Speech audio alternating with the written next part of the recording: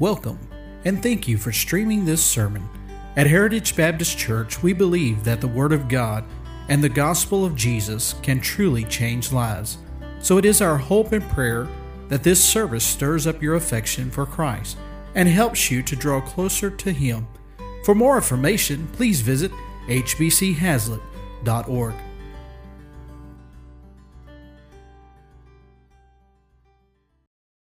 Would have come and died and shed His blood for me that I might have salvation.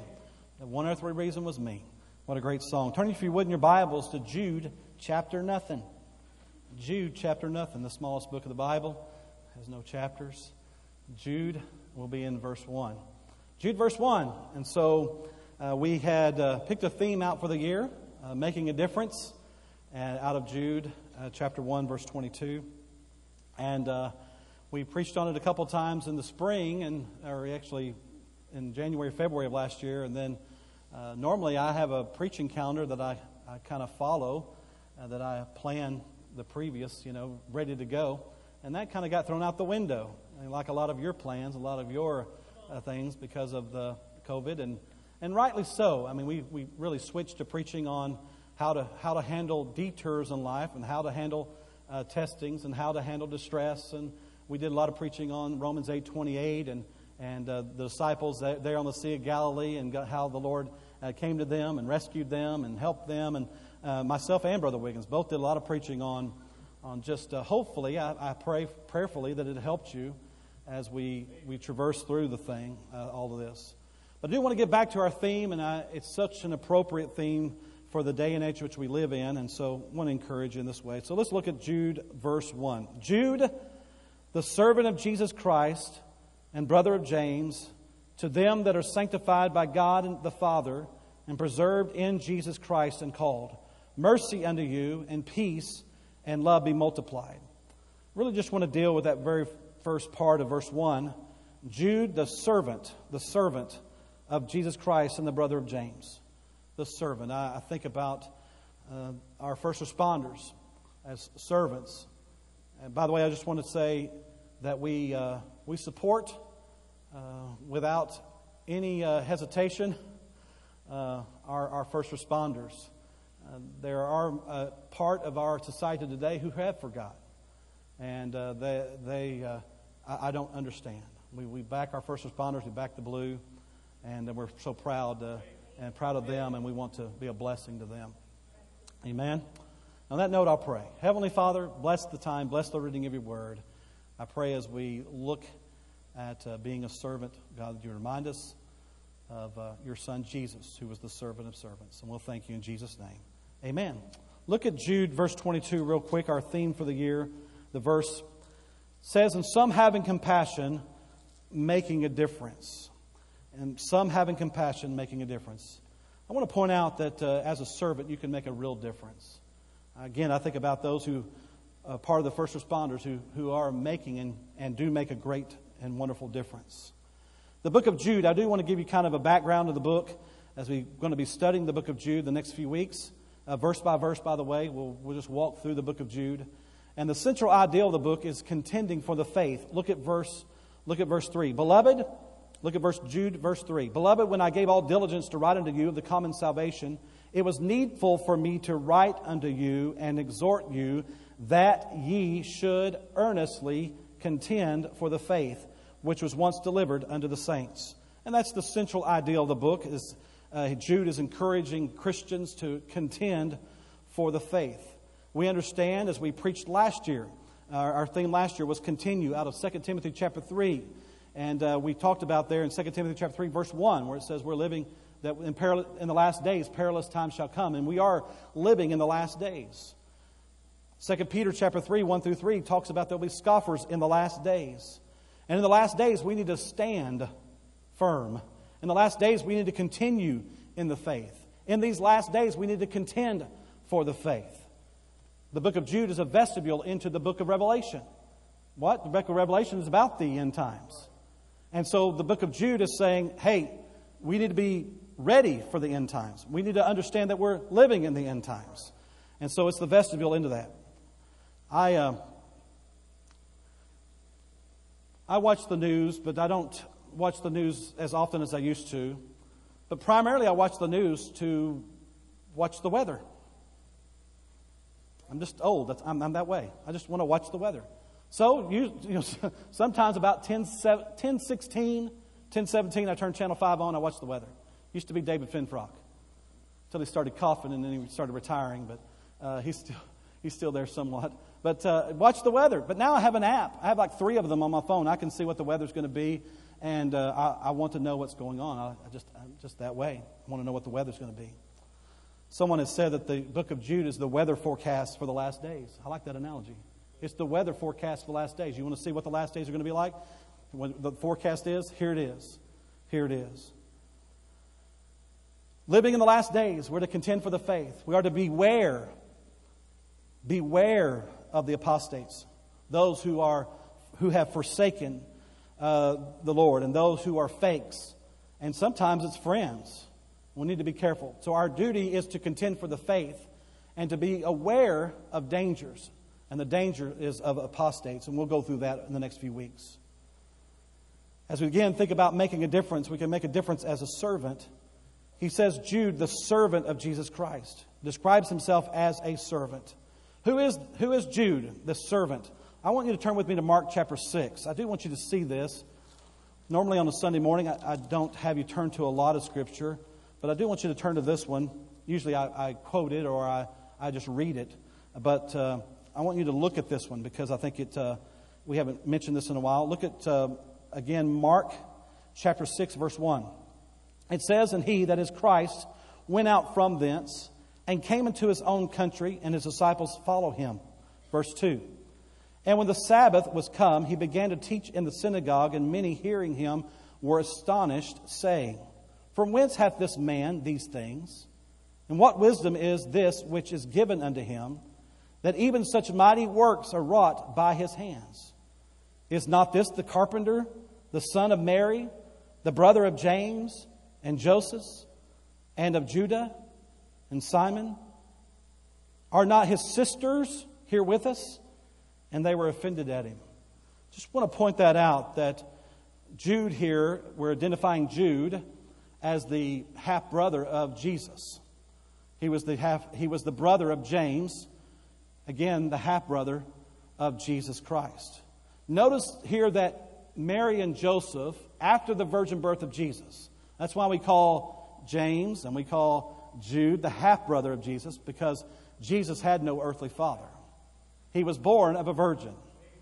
Born of a virgin. But after the virgin birth, the Bible makes it very clear that Mary and Joseph had other children. That they had sons and they had daughters, plural. And there is a certain religion out there who kind of teaches that Mary was not a sinner and Mary was so forth. I'm just telling you, Mary was a sinner just like me. Amen. Now, she was absolutely a vessel of honor that God used and a chosen of God, but had children, had boys and had girls. And so, but here we're identifying Jude. And by the way, the word Jude is also Judah, Jude, or Judas. All those words, all those names are the same. And there was a very popular Hebrew name. If you recall, Jude or Judas or Judah, it was a popular name. And so here it is, again, Jude, the half-brother of Jesus. Let me just make clear again, the virgin birth is necessary for us in order that we might have salvation. Jesus Christ had no sin nature. He was born without a sinful nature because he had no earthly daddy. And we get our sinful nature from our dad. Sorry, guys. Wherefore, as by one man sin entered into the world, and death by sin, so death passed upon all men, for all have sinned. And so Jesus Christ didn't have an earthly dad. And so, born of a virgin, but that's Jude now. He grew up in the home of Jesus Christ. His half-brother was Jesus Christ. The Bible makes it clear in the New Testament that those brothers, James and those, did not really quite understand. They did not really believe on the Lord Jesus Christ as their Savior until the resurrection. And the resurrection changed their faith. It changed their understanding. You say, well, how's that? Well, think about Peter, how the resurrection changed Peter's life. I mean, Peter, at the trial of Jesus, denied the Lord 3 times. They came to him and said, "Hey, Peter, aren't you one of his followers?" "No, I'm not one of his followers." They came to him a second time and said, "Hey, Peter, aren't you one of his followers?" "No, I'm not one of his followers." You're mistaken. The third time they came to him, somebody came to him and said, "Hey, aren't you one of his followers?" And that time he said, "No, I'm not." And he began to curse. And then the rooster crowed, remember? And he remembered, his heart was smitten. 50 days later, 50 days after the resurrection of Christ, 50 days after the resurrection of Christ, there was a great difference in Peter. Peter stands up in the city of Jerusalem with thousands who had gathered for the day of Pentecost, for the Feast of Weeks, or the Feast of Pentecost. He preached to thousands, and 3,000 people got saved. And I want you to know his sermon wasn't some kind of, milk toast sermon. I mean, he got up and he preached. You can read it in Acts chapter 2. He preached, hey, to that huge crowd of the thousands. He said, "You murdered the Messiah." He said that. I mean, he said, "You killed the Messiah. The Messiah, you killed the Savior. You killed the one who raised the dead and healed the sick as a proof that he was indeed the Messiah. You've missed the Holy Spirit of promise." And the Bible says there in Acts 2 that many believed. In fact, so much so that 3,000 people got saved that day. I'm telling you, the resurrection changed Peter's life and changed Jude's life as well. So we see the servant's identity, Jude, the servant, the half-brother of Jesus. Number 2, we see the servant. He says there, Jude, the servant of Jesus Christ. And this is where we'll spend our time. And I'm looking at the clock, and it's really going fast. And this subject really, as I studied, it became just such a big subject that we'll have to revisit it again. But the word servant, in the Bible, we have many different analogies or metaphors to help us understand who we are in Jesus Christ. In other words, I remind you this morning that if you're saved, if you're a child of God, that your identity is in Jesus Christ. And then the Bible describes the followers of Christ. In other words, it gives us analogies or identities to help us understand what it means to be a child of God. What does it mean to be a child of God? What does it mean to be a follower of Christ? And then it gives us some ideas of that. Number 1, the Bible describes followers of Jesus as aliens and strangers. This world is not my home. I'm just passing through. My treasures are laid up somewhere beyond the blue. Amen? I'm just passing through. This world isn't my home. Aliens and strangers. The Bible describes the child of God as a citizen of heaven. A citizen of heaven. There's a song that Johnny Flanagan sang. By the way, be in prayer for Johnny Flanagan. He's been put on hospice. He's 85 years old now. And I just pray for him and his wife. But he sang a song called "I'm Already Over on the Other Side, Waiting for My Brand New Body. Sitting up there in the heavenly fair at the right hand of the Father. My citizenship's in heaven, I'm living in Christ, you see. For I'm already over on the other side, waiting for my body to be." Well, I took a look in the old black book. Learned all those songs when I was a kid. Our citizenship's in heaven. We're already on the other side. Listen, this world isn't my home. And these are ways in which we identify as Christians. The Bible describes us, in fact, Jesus did, as we are lights. The child of God is a light. Jesus said, "Ye are the lights of the world." We ought to be a light. We are joint heirs and heirs with Jesus Christ. Jesus Christ is our big brother. And that's not being sacrilegious. That's what the Bible says. Jesus Christ is our brother. We are joint heirs with Him, adopted into the family of God. Listen, when we say that you are a brother or you're a sister, it's really true. We are brothers and sisters in Christ. And Jesus is our brother. And then the Bible describes us as sheep. Jesus said, "My sheep hear my voice and know me, and they follow me." It's a way in which we can understand better who we are as a child of God. The Bible describes us as being ambassadors of Jesus Christ, friends of the Lord. But more than any other analogy, more than any other metaphor, more than any other comparison to help us to understand who we are as a child of God, is the word servant. And I believe in my own heart what's happened over the years is I've read over the word so many times that it doesn't impact me. It's used over 1,000 times in the Bible. And so we just kind of skip over it. Yeah, a servant of Jesus Christ. Abraham was a servant of God. Moses was a servant of God. David was a servant of God, and it uses those words to describe the great patriarchs and the great King David. In the New Testament, Paul says in Philippians 1, a servant of Jesus Christ. Titus chapter 1, verse 1, a servant. And Paul uses it many times that in identifying himself as a servant. And then identifying Christians as servants over and over and over again, that we are the servants of God. So, a Christian's identity is found in Christ. It's all about Him, by the way, not about us. It's all about Him, not about us. And we are to die to self. We are His servants. Again, this metaphor. Servant in the Greek and the Hebrew means slave. That's what it means. And translators translated servant, and I'll tell you why they did so, because it means bond slave. It's more than just a slave, it's a bond slave. I'm going to describe what that is. And so in 1st century A.D., 1/5 of the population of Rome, of the Empire of Rome, 1/5 of the population was slaves. 1/5. As many as 12 million slaves in the Roman Empire at the time of Jesus Christ. 12 million. And I'll just, as an aside, say of all nationalities too. Of all different ethnicities. All different colors. Mankind has been enslaving other humans since the beginning. And it's wrong. It's terrible. The Bible certainly doesn't condone it.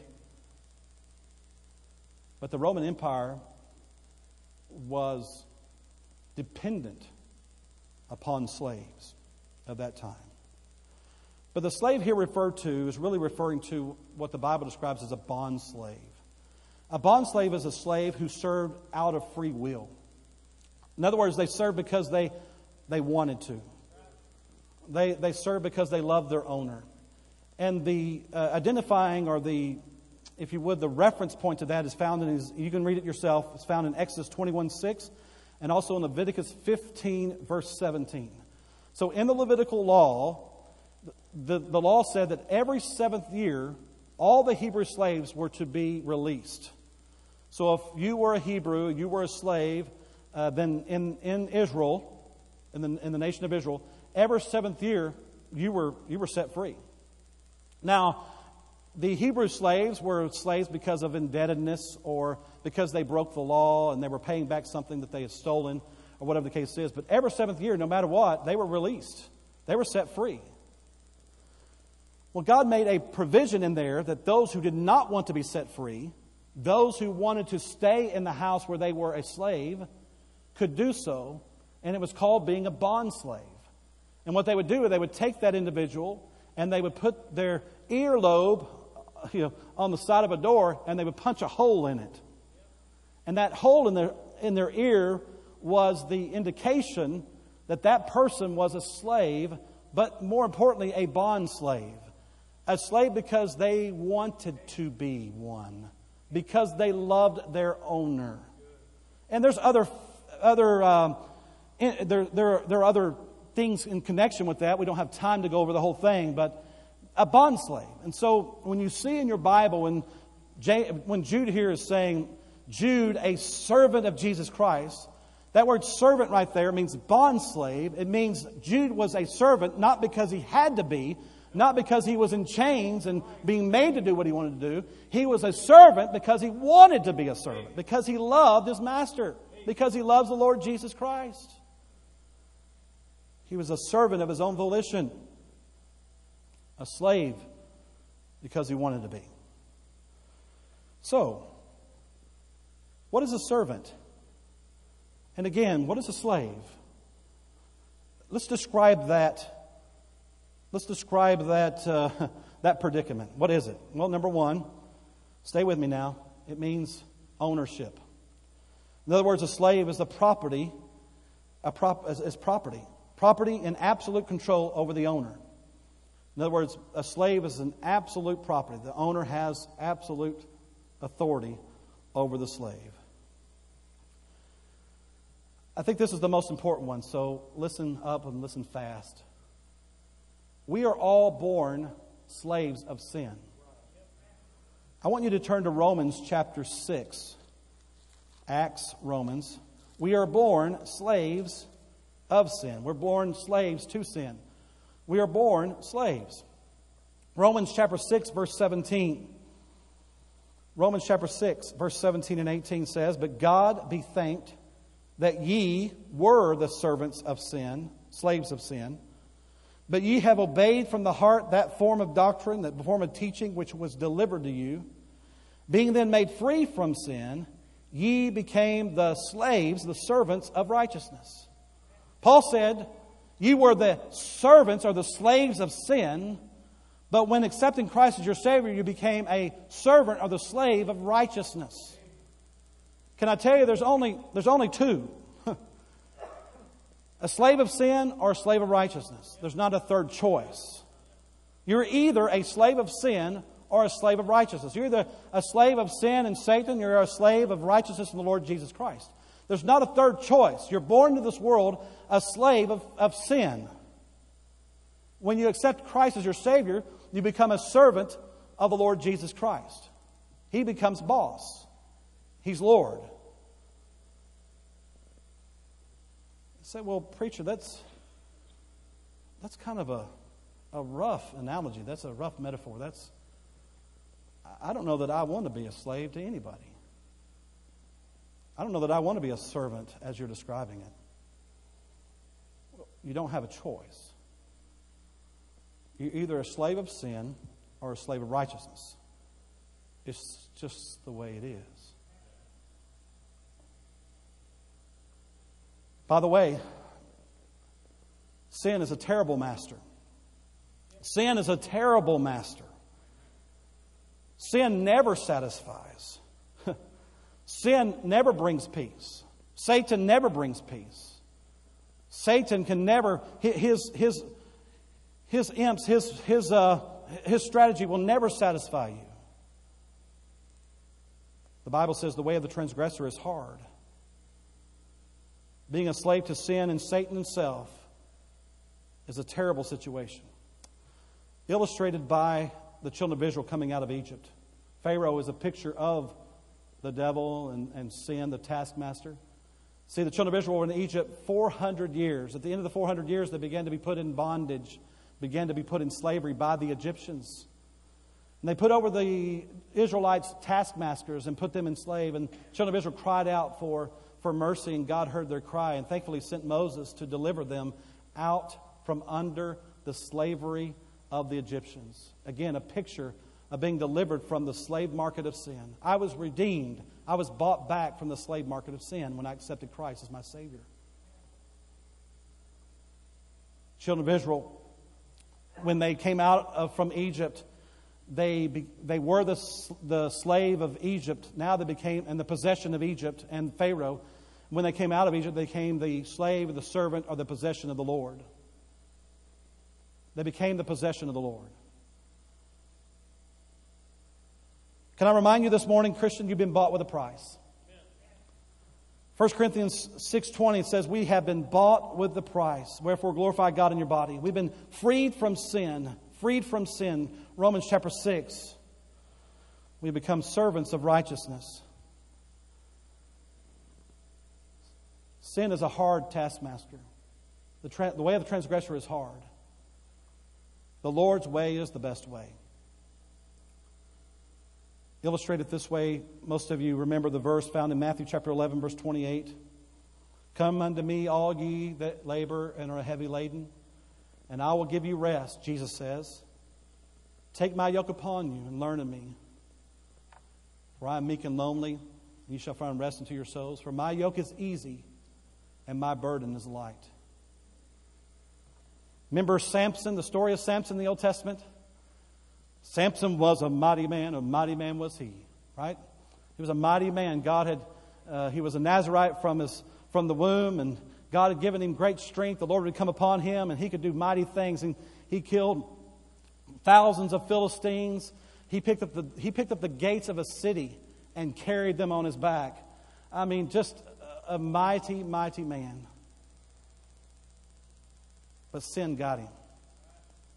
And sin bound him. They bound him. And they took him. And they put him in the place of grinding grain. They took the ox away from the mill, took the ox away and put Samson in the yoke that the oxen would normally be in, and made Samson move that mill and grind grain. And the outline is that sin binds. They bound him. They blinded him. They plucked out his eyes. And then sin grinds. He ground there.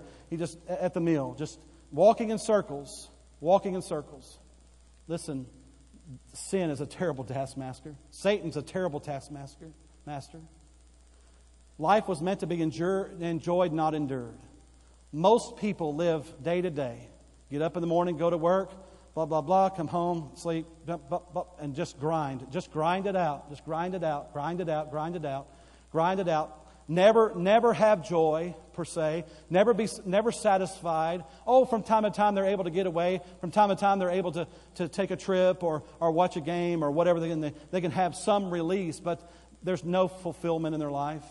Listen, life was meant to be fulfilling. Life was meant to be enjoyed. Can I tell you, you can have that in the Lord Jesus Christ.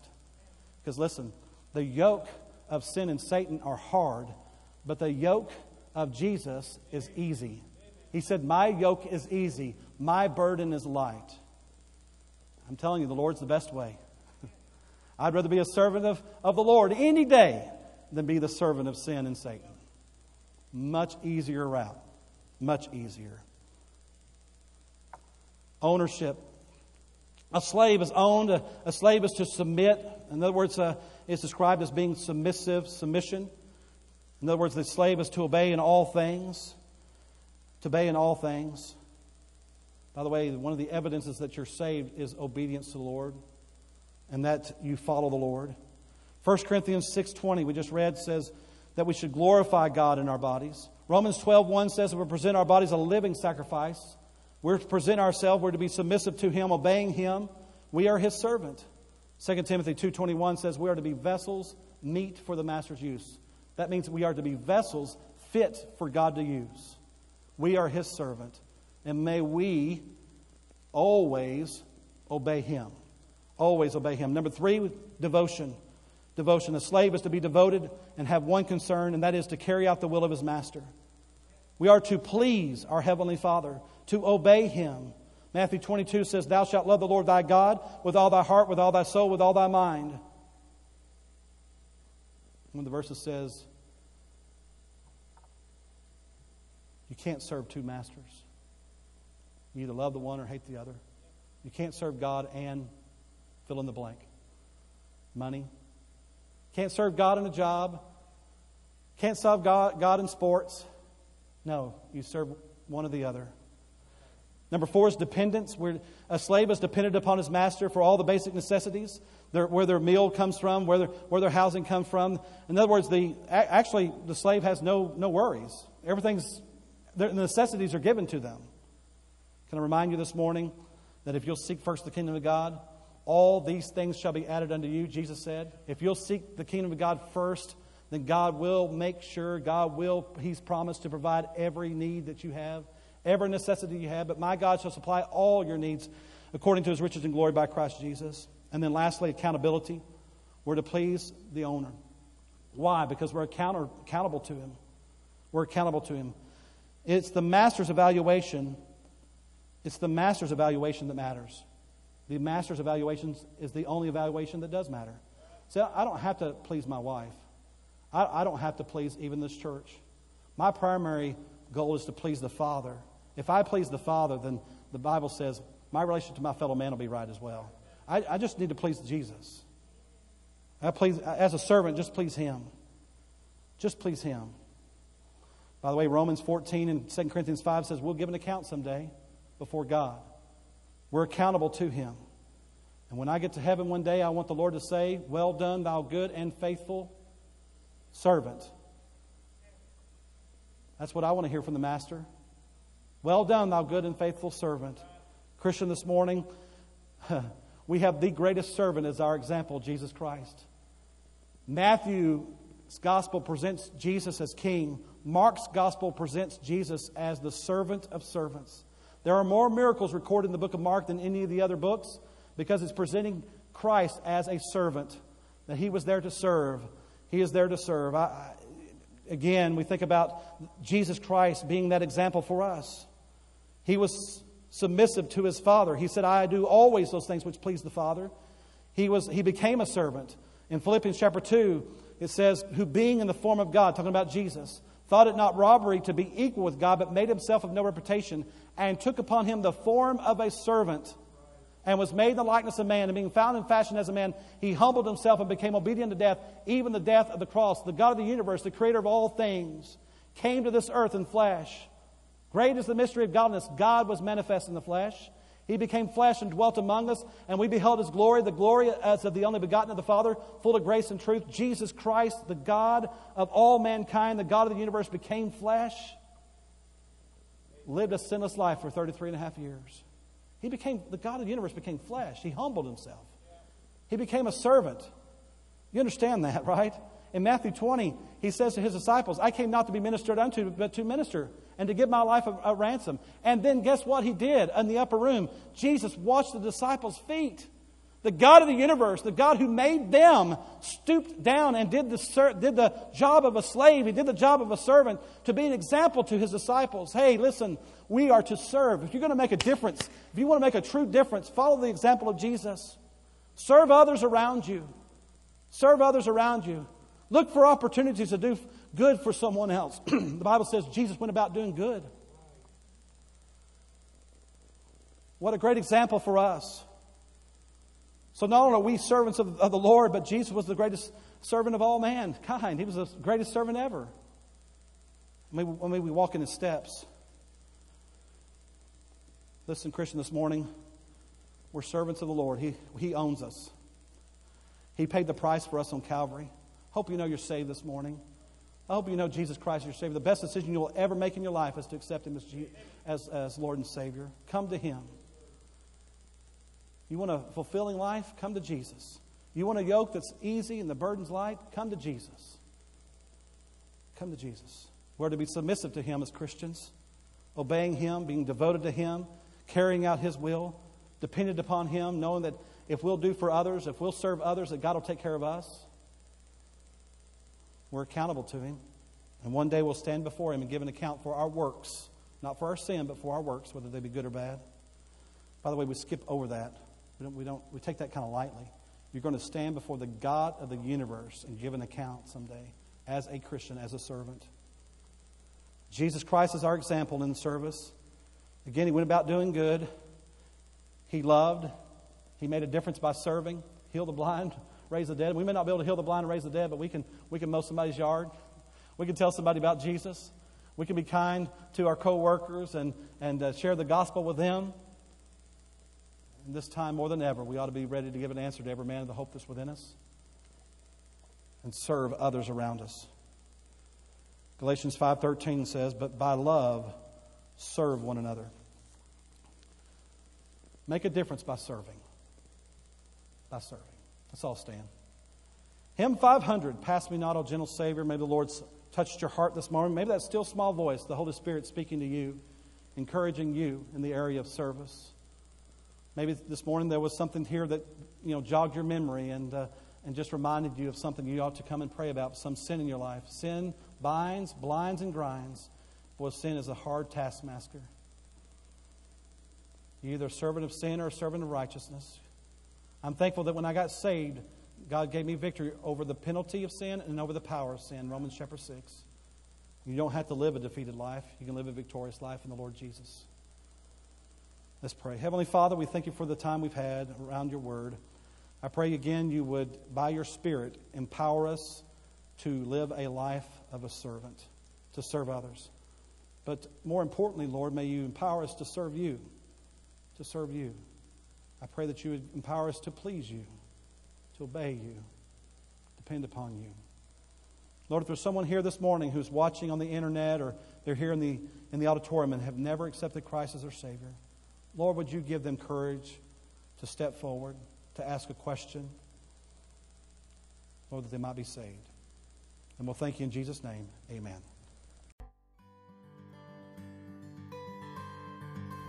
On behalf of our church and staff, thank you for listening to this sermon. For more sermons and more information about our church, please visit hbchazlitt.org.